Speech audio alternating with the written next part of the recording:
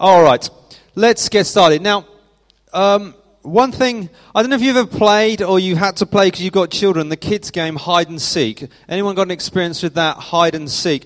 I played it as a child, then I went through most of my life not playing it, not been interested in it. I suddenly had children and it was suddenly a game they wanted to play. When my boys were a bit smaller than they are now, hide and seek was one of these fun games that they like to play in the house. And it's entertaining playing it with small children because they are just rubbish at it. They are just terrible. I remember when our boys were a little bit younger and they'd say, "Daddy, we play hide and seek." And I'd say, "Of course, I love to play hide and seek with you." And they would just do basically the dumbest things. They would go and hide by just putting their hands over their eyes like this and go, "Daddy, I'm hiding. And I'm like, "I can see you. You haven't gone anywhere." And then as they got a touch older, they kind of worked out, well, they had to leave the room and go and hide somewhere else. But even with that kind of advancement in knowledge, they still were pretty rubbish at it. Because what my boys would do, they would go and hide in a room, and they would hide, behind the door, behind the curtain or somewhere, and you would come in and go, "Ready or not, I'm coming to find you. I've counted to whatever the number was. I'm coming to get you." And they would all start giggling. And then you have these little Lars, and you'd walk in the room, and you just hear them like sonar. "Yeah, I know exactly where you are," or something will be shaking because they're moving, because they can't sit still. Or Levi always had this thing go, "Daddy, I'm in here." And I'm like, "I meant to come and find you." That's the idea. I meant to come and find you. So they were just really not very good at it. And then it got to the point where it's like, "I'm not playing this game anymore with you." When we're at my parents' house one time, and we were just having that time in the afternoon. We're playing hide and seek, and it was my turn to go hide. And so it was like, okay, I'm going to hide. And I said, I'm going upstairs, and there was a bunch of rooms upstairs, so I'll go and hide. And so I whipped upstairs while Levi was counting to whatever it was, 30.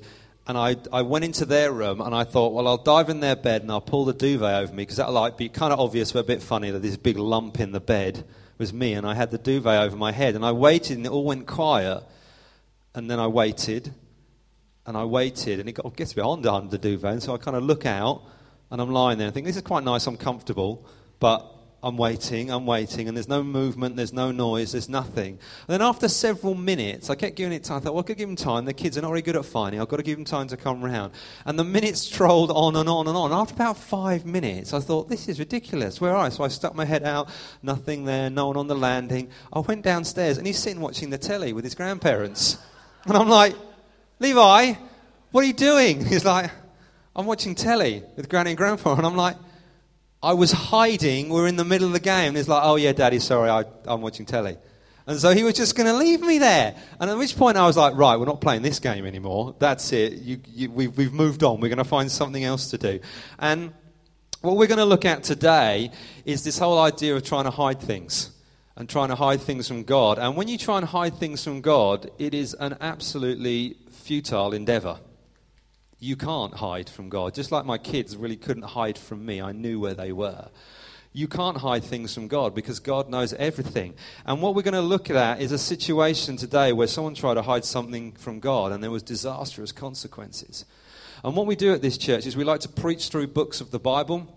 At a time we like to go through everything. And what that makes us do is we get to deal with good bits in the Bible that we like, that kind of like, make us feel good. We find out that God loves us and we're his children and we're forgiven, and we find out about Jesus as our Savior. And there are excellent bits that make us sort of feel good and lift us up. But there are also bits that make us feel uncomfortable.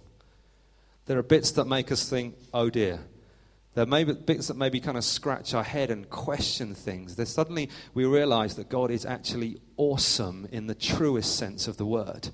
That reverent fear of who he is in his character, which should be reflected in his people, because he is different to us. He is other than us. He is above us. He is greater than us. We cannot reduce him down to a box and make him our pet. He is so much bigger and greater than that. And the story we're going to look at today is one of those. You're welcome. Good for coming this morning. But it's going to be like that. So it's not going to be a whoop and cheer and clap one. It's more going to be a searching, uncomfortable one. Because even today, you can't hide things from God. He's here. He knows everything and everything about you. It's going to be good, isn't it? Okay, we're preaching through the book of Joshua. If you've missed this, we've got some sermons online on our website. You can go and have a listen to them. But let me give you a kind of a brief run through of where we got to now. The book of Joshua in the Old Testament is a story of God's people, and God gave a promise to a man named Abraham hundreds of years before the book of Joshua takes place, saying, I'm going to give you a land, I'm going to multiply you as a people, you're going to become great, mighty, you're going to numerically grow, and I'm going to give you this land to live in. Fast forward a few hundred years, and you get to Joshua, and the people of God have come out of Egypt under Moses. Moses have died, over leadership to Joshua. And Joshua and the people of Israel, numbering possibly as many as 1 million of them, are about to enter the promised land and take it. That God, this promise God had given them. So they're right on the edge of something incredible. And we see God speaking to them and saying, you've got to be strong and courageous and follow my word, and I'm going to be with you. They've scoped out the land and seen it's ready for them to take. They've crossed the river Jordan, which was the great barrier between them and the promised land, and God miraculously just stopped the river so they could all just pass through. And that was just the first 5 chapters of God getting them ready. They're then into the promised land, and we've seen in chapter 6, immediately preceding this, they've started taking the land that was theirs by taking the first city, which was Jericho. And Jericho is a very important city, very big, strong city, and it's one of the most kind of well-known stories in the book of Joshua, where the walls came down. God miraculously just took down the walls of the city. The people of God took the city, and it was a great time of victory and celebration for the people of God. So everything thus far in the book of Joshua has been going really well, really exciting. God's with them, God's speaking, good. They've now had a victory to celebrate on the back of all the miracles that God has done. Everything's going well. But if you look at the first verse of chapter 1, it's but. So you can see where this is going.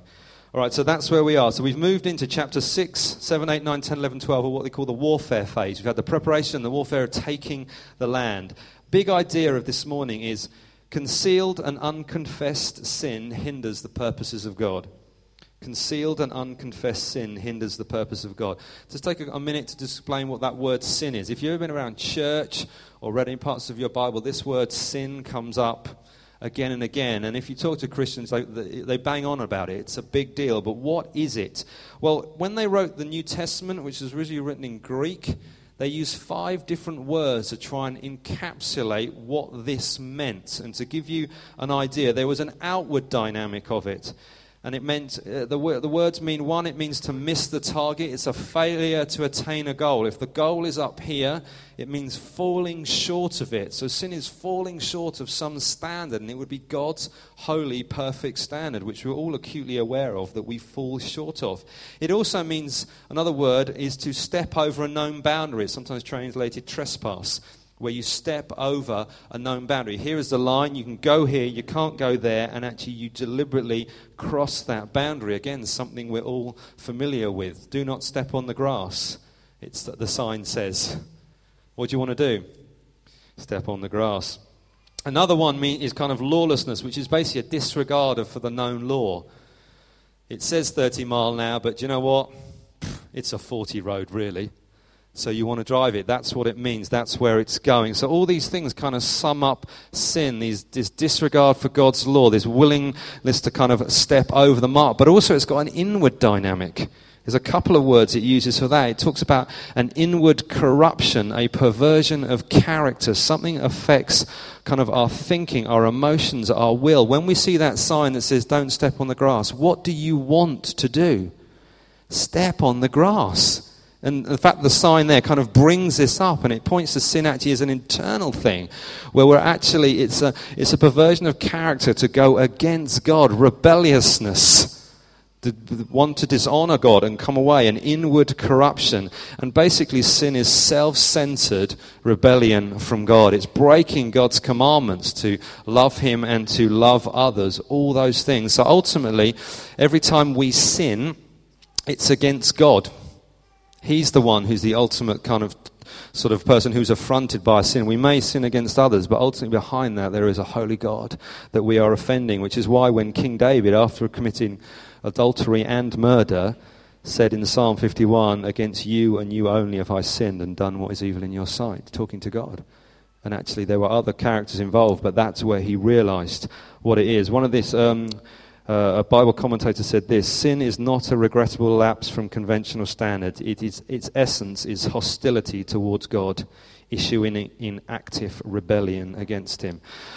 So what we're going to look at today in chapter 7 is this whole area of sin and what it means and what it's about and the consequence of sin. And it's tied very closely with chapter 8 that we'll look at next week, but we're going to focus on that today. And what I've got today are 5 Ds, so you can count them off. When you do a sermon and you can make them all begin with the same letter, you know you're on a winner. All right, so today is going to be top notch for you, and I didn't even have to push these. They just came to me. So I've got 5 Ds. But let's read the first part. So we can read the first part of the passage. We'll go through it bit by bit. This is what it says. First word, but. Everything's been going really well, begins with but. Got a problem. But the people of Israel broke faith in regard to the devoted things. For Achan, the son of Carmi, the son of Zabdi, the son of Zerah of the tribe of Judah, took some of the devoted things, and the anger of the Lord burned against the people of Israel. Number 1, first D, disguised. What's happened? They took Jericho, and one of the things God said to the people of Jericho, we're going to destroy it, but everything in the city is holy to me. You can't have anything. You can't take all the gold and the jewels and the precious stuff, the loot. You've got to come and give to me. It all belongs to me. It's kind of an offering to me as God of the first fruits, if you will, of the conquest of this land. He says, you don't get a thing. And that's what he said. It's very clear to the people of Israel. And he said it to Joshua, and Joshua told the people. And what did Achan do? Achan took something, it said. And so what can we learn? A couple of things. First one is sin cannot be hidden from God. Sin cannot be hidden from God. Something amazing has happened with the people of God. This great victory that we looked at has now, but within that, we've got this situation where someone has broken covenant with God. He has deliberately gone against specific commands. If you read chapter 6, verses 17, 18, 19, God's really specific. You can't do that. And this man has deliberately done that. And he's put himself kind of in the place of rebellion and blatant disobedience against God and what he's done. And what we've got here, interestingly, is a parallel with what's happened in chapter 2. Remember chapter 2 was when the spies went into the land and they found a lady called Rahab. Who remembers Rahab? Rahab was a Canaanite. She was one of the land. These were people who didn't worship God. In fact, they got involved in deplorable sacrifices, sexual immorality, child sacrifice as part of their false religion. They were horrible, evil kind of culture, and they were under God's right judgment. And in the middle, you've got Rahab, who was a prostitute. So she was even kind of bottom of the social ladder of the people who were bottom of it, kind of before God.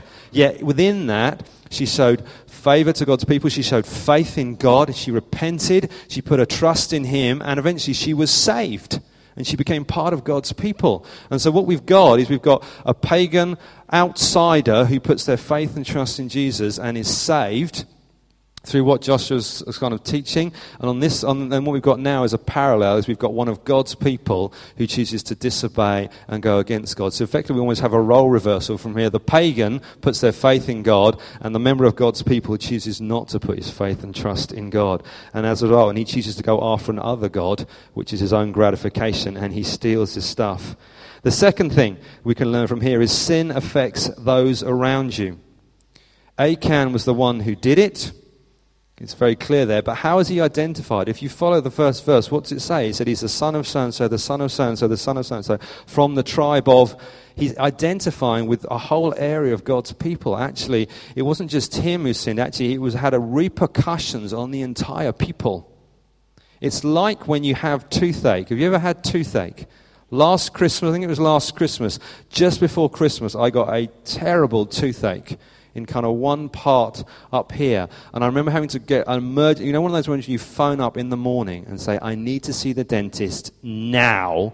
Well, we can do 1 o'clock. No, I won't make it till 1 o'clock. I need to see them now, because if I don't die, someone around me might die. It's that bad. And I remember going into the dentist, and they looked in my mouth, and it was this lady dentist who was very nice, and she said, and she kind of put her finger sort of, is it here, as I left the chair, kind of like, and then she gave me some where are the drugs? And I didn't realize they could give you drugs, but they gave me drugs, and I went and got them, and it calmed down. But the irony is, it was only one part of my body, a really tiny part, actually, when you think about it, but yet it affected everything. Walking, talking, thinking, moving was a struggle. Concentrate when you've got this throbbing pain in your head. And it's like that with sin. You might think it's just a little sin. It's just in one part of my life. It's just over here. Rubbish. It has consequences on everything. And the same with Achan's sin here.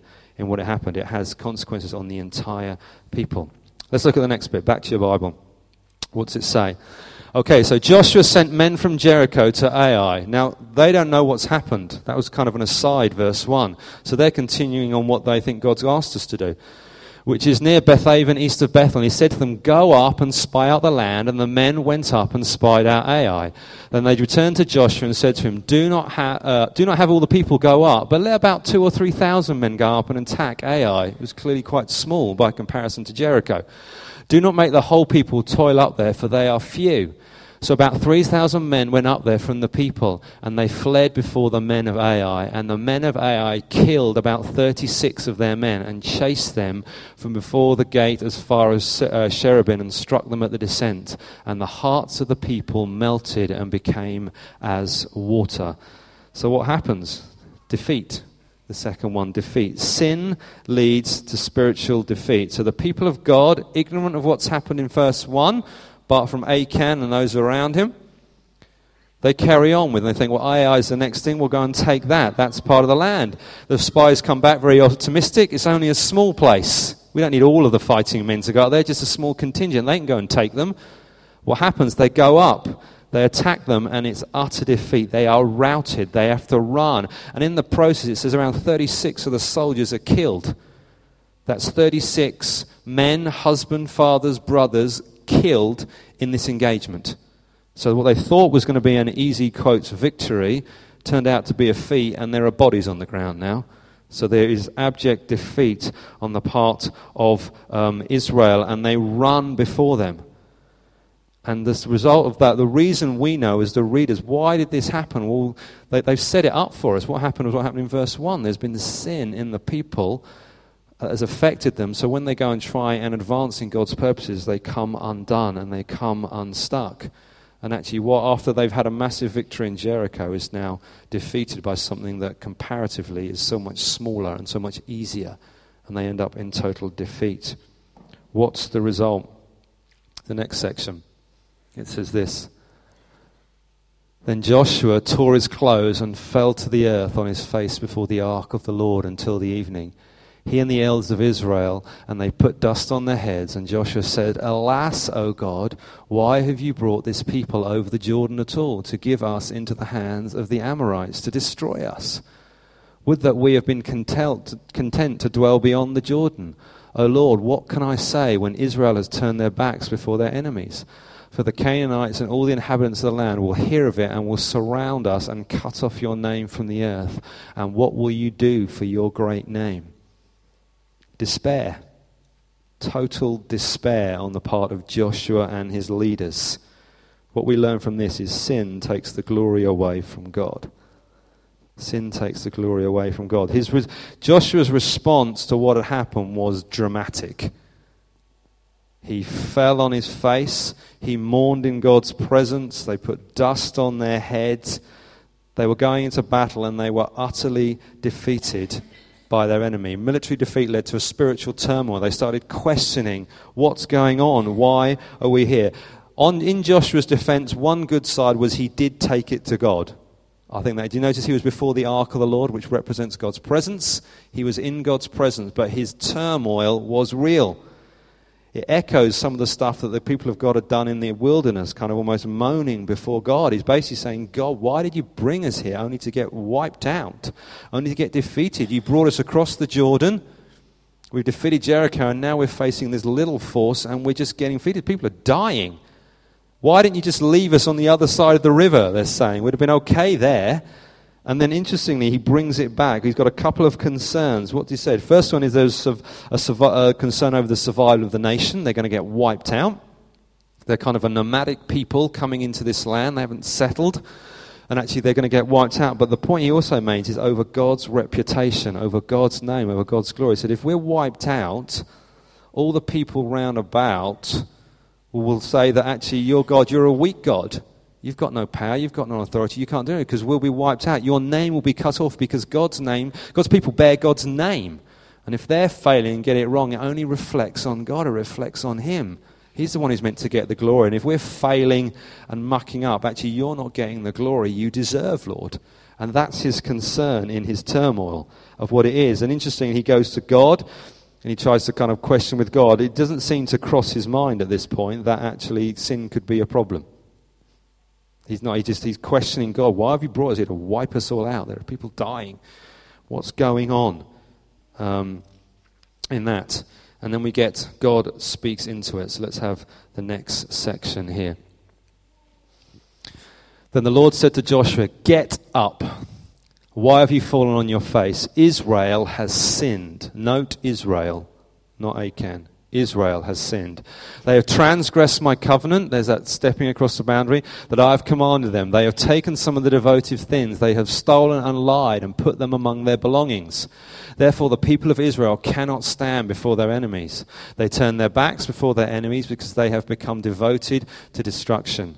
I will be with you no more unless you destroy the devoted things from among you. Get up, consecrate the people and say, consecrate yourselves for tomorrow.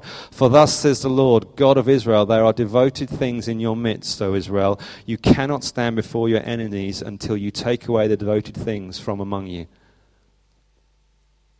I think, is there more for that one? Is that? Okay, next thing, direction. There is more, is there? Oh, let me do the next one. In the morning, therefore, you shall be brought near by your tribes, and the tribe the Lord takes by lot shall come near by clans, and the clan the Lord takes shall come near by households, and the households that the Lord takes shall come near man by man.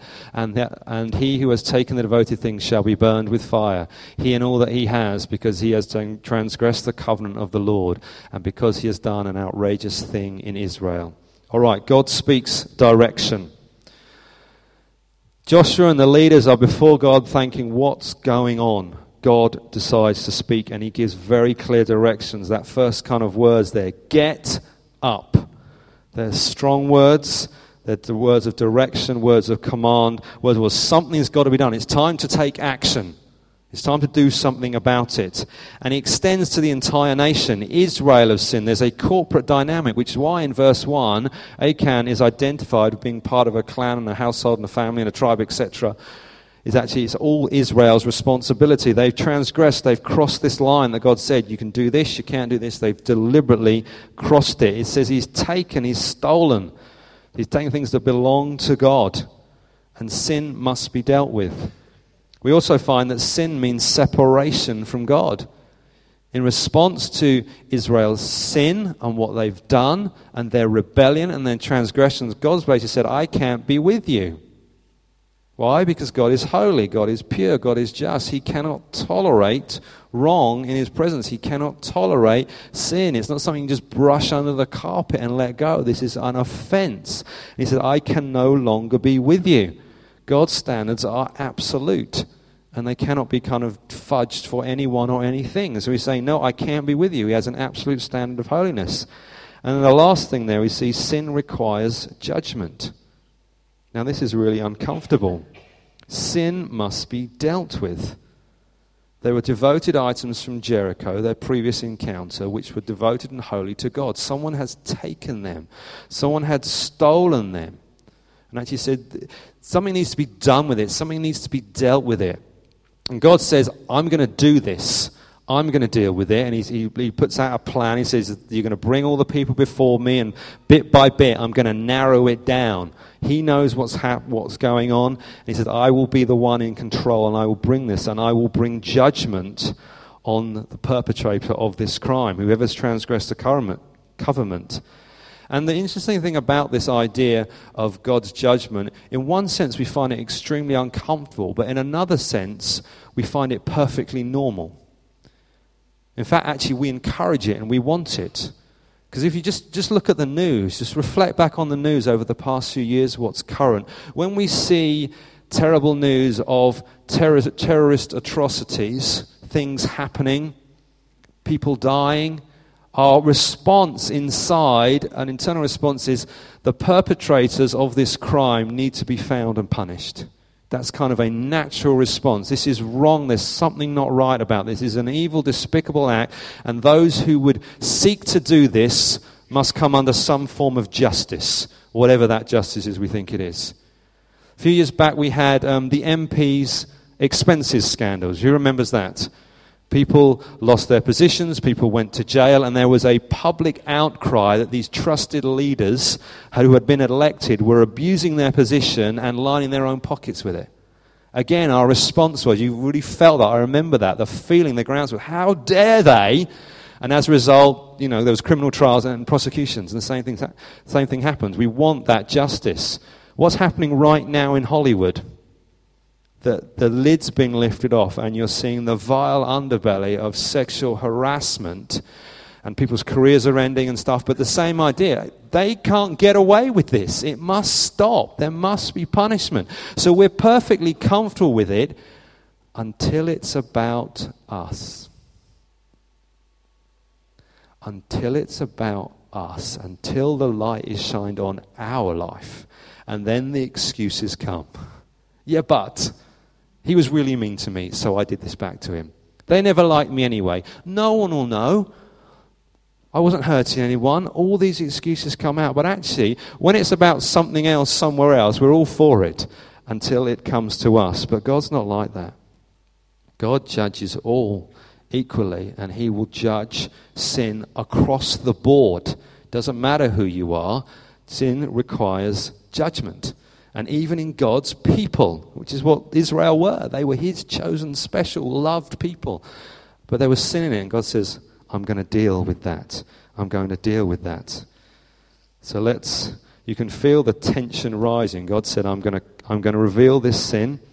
And we get to the next section. Verse 16. It says, So Joshua rose early in the morning and brought Israel near, tribe by tribe. And the tribe of Judah was taken. Remember verse 1. Achan was from the tribe of Judah. And he brought near the clans of Judah, and the clan of Zerahites was taken. And he brought near the clan of Zerahites, man by man. And Zobdi was taken. And he brought near the household, man by man. And Achan, the son of Carmi, the son of Dabdi, the son of Zerah, of the tribe of Judah, was taken. Then Joshua said to Achan, My son, give glory to the Lord God of Israel, and give praise to him, and tell me now what you have done. Do not hide it from me. And Achan answered Joshua, Truly I have sinned against the Lord God of Israel. And this is what I did. When I saw among the spoil a beautiful cloak from Shinar and 200 shekels of silver and a bar of gold weighing 50 shekels, then I coveted them and took them, and see, they are hidden in the earth inside my tent with the silver underneath. So Joshua sent messengers, and they ran to the tent, and behold, it was hidden in the tent with the silver underneath. And they took them out of the tent and brought them to Joshua and all the people of Israel, and they laid them down before the Lord. What do we learn from this? Sin must be exposed. Achan was methodically identified. He was caught in the act, if you will, and there was like a spotlight which kind of, I guess, started big and then got narrower and narrower and narrower and narrower till you finally get the national lottery moment. It's you, which I imagine must have been utterly terrifying, knowing that God's hand was coming towards him for what he does. Joshua addresses him. He assumes leadership in the role. He calls him my son. He's the leader over God's people. And he gives him some command. He says, give glory to God, give praise to him, tell me what you've done, do not hide it from me. And basically he's saying, you need to confess your sins, caught in the act, what it is you do, which can be in itself incredibly difficult. Being a school teacher, I remember catching kids in the act and they still denied it. You catch them red-handed where they shouldn't be, doing something they shouldn't be, and they still like, no, I'm not here, they say to me. I'm like, what do you mean you're not here? You're there. No, I'm not. You have these kind of odd conversations with them. But he was being completely exposed, caught red-handed. That's it. You are there. And the next thing, sin must be owned. Sin must be owned. Achan confesses his guilt and even gives the details of the crime. This is what I did. This is what happened. And if we reflect on him, as far as I can tell, Achan broke the 8th commandment, which was stealing. He broke the 10th commandment, which was coveting, wanting something. He broke the explicit commandments of God from chapter 6, saying, don't take the stuff from Jericho, it's for me. He's also brought, there's a commandment in Leviticus about lying, which he's done that. He's also, which is the 9th commandment about thou shalt not lie. And then the first commandment, which you should have no other God before me. His God was his himself and the money and the gratification that brought and those possessions. And so he's basically done a whole litany of things. And the interesting thing here is we have a parallel with the garden. If you listen to what he said, it's a parallel with what Adam and Eve said to God in the garden. We saw it, we wanted it, and we took it. Nothing new under heaven. What was in the beginning is still going on hundreds and hundreds of years later. He saw it, he took it, he saw he wanted it, and he took it. And then what we got at the end of that bit of the passage there is the items will return to their rightful owner, in essence, when they who do they belong to? They belong to God. And they were brought out and brought back effectively to God's presence for the people. And actually these are God's, these things. They don't belong to you. So we have the discovery there. And then we have the last one, the fateful end of the story. And Joshua and all Israel with him took Achan the son of Zerah and the silver and the cloak and the bar of gold and his sons and daughters, his oxen and his donkeys and his sheep and his tent and all that he had, and they brought them up to the valley of Achor. And Joshua said, why did you bring trouble on us? The Lord brings trouble on you today. And all Israel stoned him with stones. They burned them with fire and stoned them with stones. And they raised over him a great heap of stones that remain to this day. Then the Lord turned from his burning anger. Therefore, to this day, the name of that place is called the Valley of Achor, which means Valley of Trouble. The last thing that we can learn is that sin must be punished. We've touched on that already. Sin must be punished. The punishment in this case is severe, extremely severe, but what this shows us is the demands of God and the absolute holiness of God.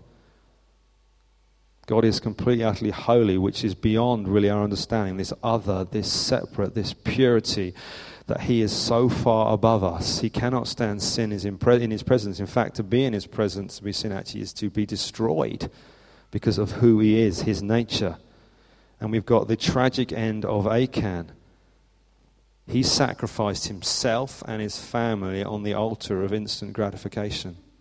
I want it now, and I will take it and hang the consequences. And the consequences were devastating. The irony, the terrible, terrible irony is if you read chapter 8 and they take Ai, what does God say to the people? You can have it all. You can have it all. Take whatever you want. If he had waited 24 hours, different story. It's literally like that. And he made that decision, and it haunts him and destroyed him. A little bit of note about the family.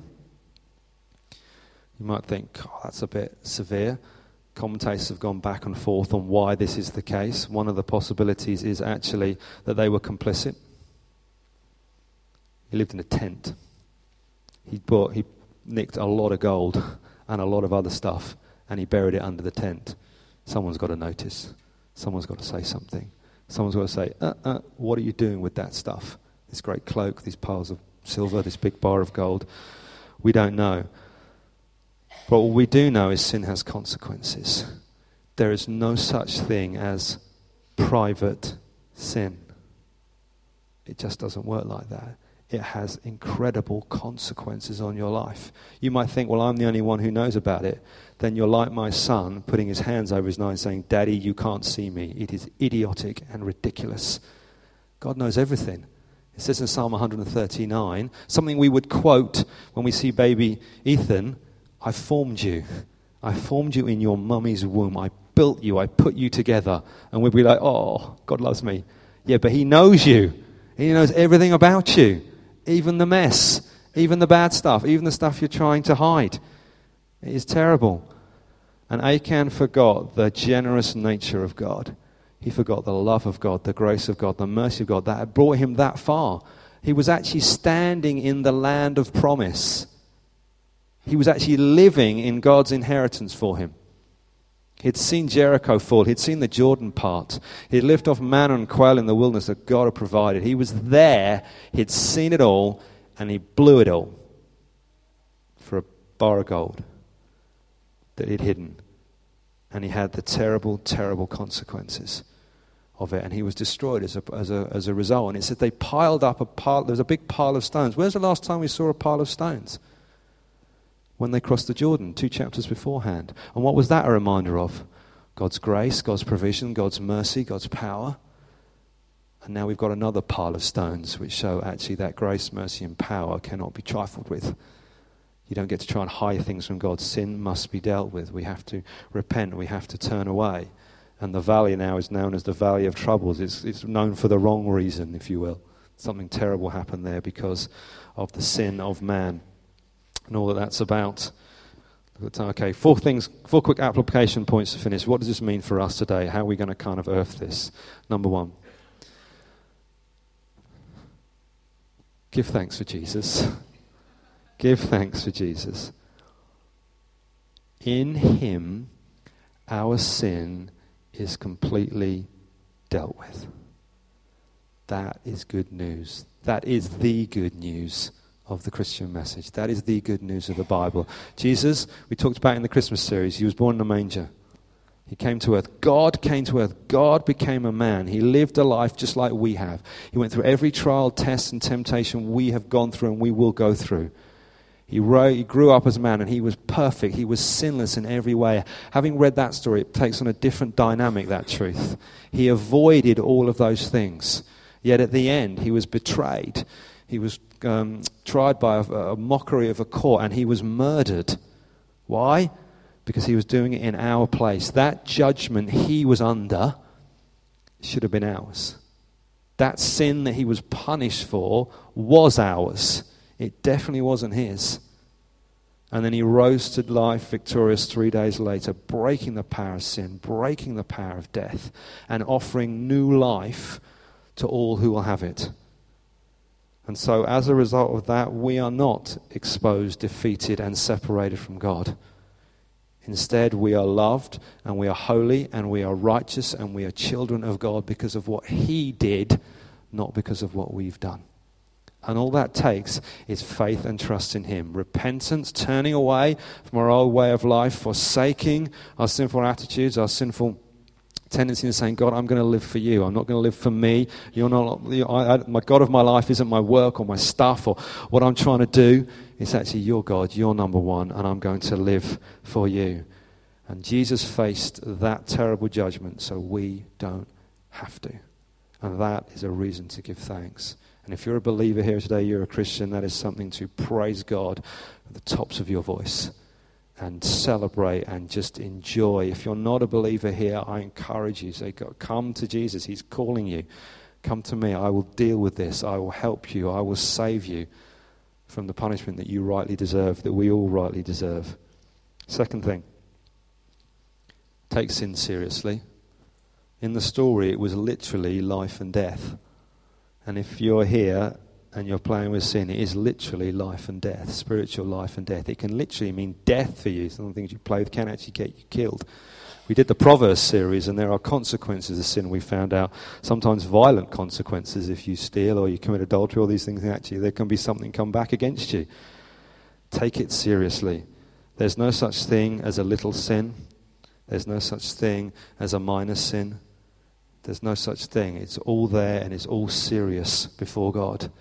White lies don't exist. Lies do. And God's very explicit about what that. So take it seriously. Don't belittle it. Don't put it down and ignore it. Say, oh, it's nothing. It's not. It's not acceptable. It's not acceptable before God. And it never will be. The third one. We are to confess our sins. We are to own it and acknowledge it. We are not to wait till like Achan we are caught. We are to confess it. We are to acknowledge it. For me, 2 of the most important verses in the Bible are this. I know these by heart. 1 John 1, 8 and 9. If we say we have no sin, we deceive ourselves. And the truth is not in us. But if we confess our sins, God is faithful and just, will forgive us our sins and cleanse us from all unrighteousness. If you don't know those verses, you should write them down and make it a daily habit to remember them and to do that every day. Confess our sins. Keep a short account with God. Bring things to God. Turn away from them. Say, I'm sorry for that. Own it. It's also good when you confess your sins to be brutally specific. Joshua asked Achan to do that. In one sense, it was largely irrelevant. You know, God's just picked you out from about 1 million people. We know it's you. Because it's you. Sorry, Mike. It's you. You know, we all know. Everyone's looking on. But Joshua still said to him, what do you do? You know, what? We need to confess our sins and we need to be specific. Saying, I'm sorry, God, for my sin is actually a little of a cop-out. I'm sorry that I lied, I cheated, I belittled, I was cruel, I was unkind. I was vicious. I stole that. I did that. Whatever it was, I covered that up. Be specific about your sin. Confess it. And live in the light of the good news that if we confess our sins, He is faithful and just and will forgive us our sins and cleanse us from all unrighteousness. Not because we're good or we're better than the next person, because of Jesus and what He's done. Last one. Stay in community. Stay in community. When we mess up, and we will all do that at some point, the last thing we want to do is be around Christians. Oh, they're so annoying when you know you've sinned. You just don't want to be in them. You want to run away. You want to get away. You don't want to come to church. You don't want to go to a life group. You don't. The reason is because the presence of God is there and He's pushing on something. But let me tell you, it's the worst thing you can do, run away. The single worst thing you can do is remove yourself from God's people. You'll believe the lie that they won't understand or they've never gone through it. Trust me, they're worse than you. They've done all this stuff as well. It's not like we get to stand in judgment on each other. And it's what the enemy wants. He wants to separate you. He wants to shove you out. He wants to put you away. And we need to be around people to confess our sins, to seek help, to get free, to get prayer, to walk alongside people and say, yep, I've messed up in that area too. I know what that's like. Let me walk with you. Let me pray with you. Let me text you regularly and say, hey, how's it going? Let me help you and move forward. And being in community is key to that and actually walking with us together. So many of the things in the Bible and the New Testament you read are about one another. Love one another. Confess our sins to one another. Take care of one another. Pray for one another. One another, we need to be people. We need to have our life groups. We need to have those contacts so we get together. It's vital that we stay in community. Okay, we're going to stand there. We're going to stop there, and you're going to stand up. Thank you. And we're going to pray, and then we're going to worship God. Told you it wouldn't be straightforward, that one. Next week's better. Trust me. Come next week, and it's a little bit. Way.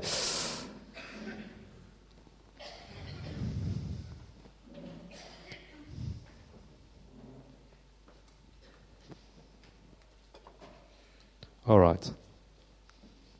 We're going to sing in a moment and put our eyes on Jesus and give thanks for our wonderful Savior. But let's just take a moment before God and do some business. Maybe you want to close your eyes. Fall over it. Close your eyes. This is you don't have to dig for this. If God's been dealing with something with you right now, you know it. It's right now. You've been shifting in your chair, you've been uncomfortable, you're hoping to God I don't look at you and point at you or say something. You know there's something in your life that you need dealing with. So let's deal with it now. Let's just take it to God. All it requires from you is to acknowledge it. This is what it is. To repent of it, to turn around. So that means confess it. This is what it is. Turn around and then to walk out of that. And then that might mean talking to someone. That might mean going and kind of making something right or apologizing or whatever it is. But there's a battle you do first, which is your battle with God. And once you've done that, the rest of it can come after that. And so I'm going to give you an opportunity now to confess your sins to God. You don't have to do it out loud, as in we're not expecting you to yell it out or anything, but just talk to God right now. Bring it to Him. Name it. Be specific. Repent of it. Turn away. Say you're sorry. I don't want to do that. And accept the forgiveness and the grace of God. And if there are things you need to do after it, it'd be good to tell someone and say, look, this is what God dealt with, and just move forward. You know what it is. Do not believe the lies that A, He can't forgive you, or B, it don't matter. It matters, and he can forgive you. His grace is enough.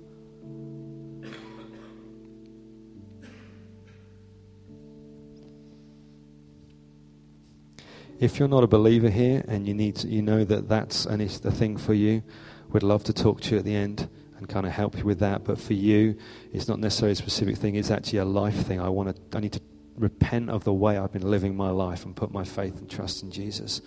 And we'd love to talk to you about that. We'd love to help you with that. We'd love to pray with you and introduce you to our Lord and Saviour who loves you so very much. If you've confessed your sins right now and you know you've done that, I can say with full authority of God's word that you have been forgiven. You have been forgiven. You are holy and righteous before him. You are his beloved children. He is your Father in heaven. He loves you. He wants to know you. He just adores you. He's crazy. There is nothing to stop you worshipping him now and raising your hands and say, God, you are amazing. You're not like suddenly a second-class Christian and you can only raise your hands halfway because you don't feel worthy. No. On Jesus' death and resurrection, you are righteous and holy before him. And he loves you and he wants to know you. So we're going to worship God now. He might say some other stuff he wants us to deal with or do, but we're going to just put our eyes on him and praise him because he alone is worthy and he alone has saved us. Amen? Amen.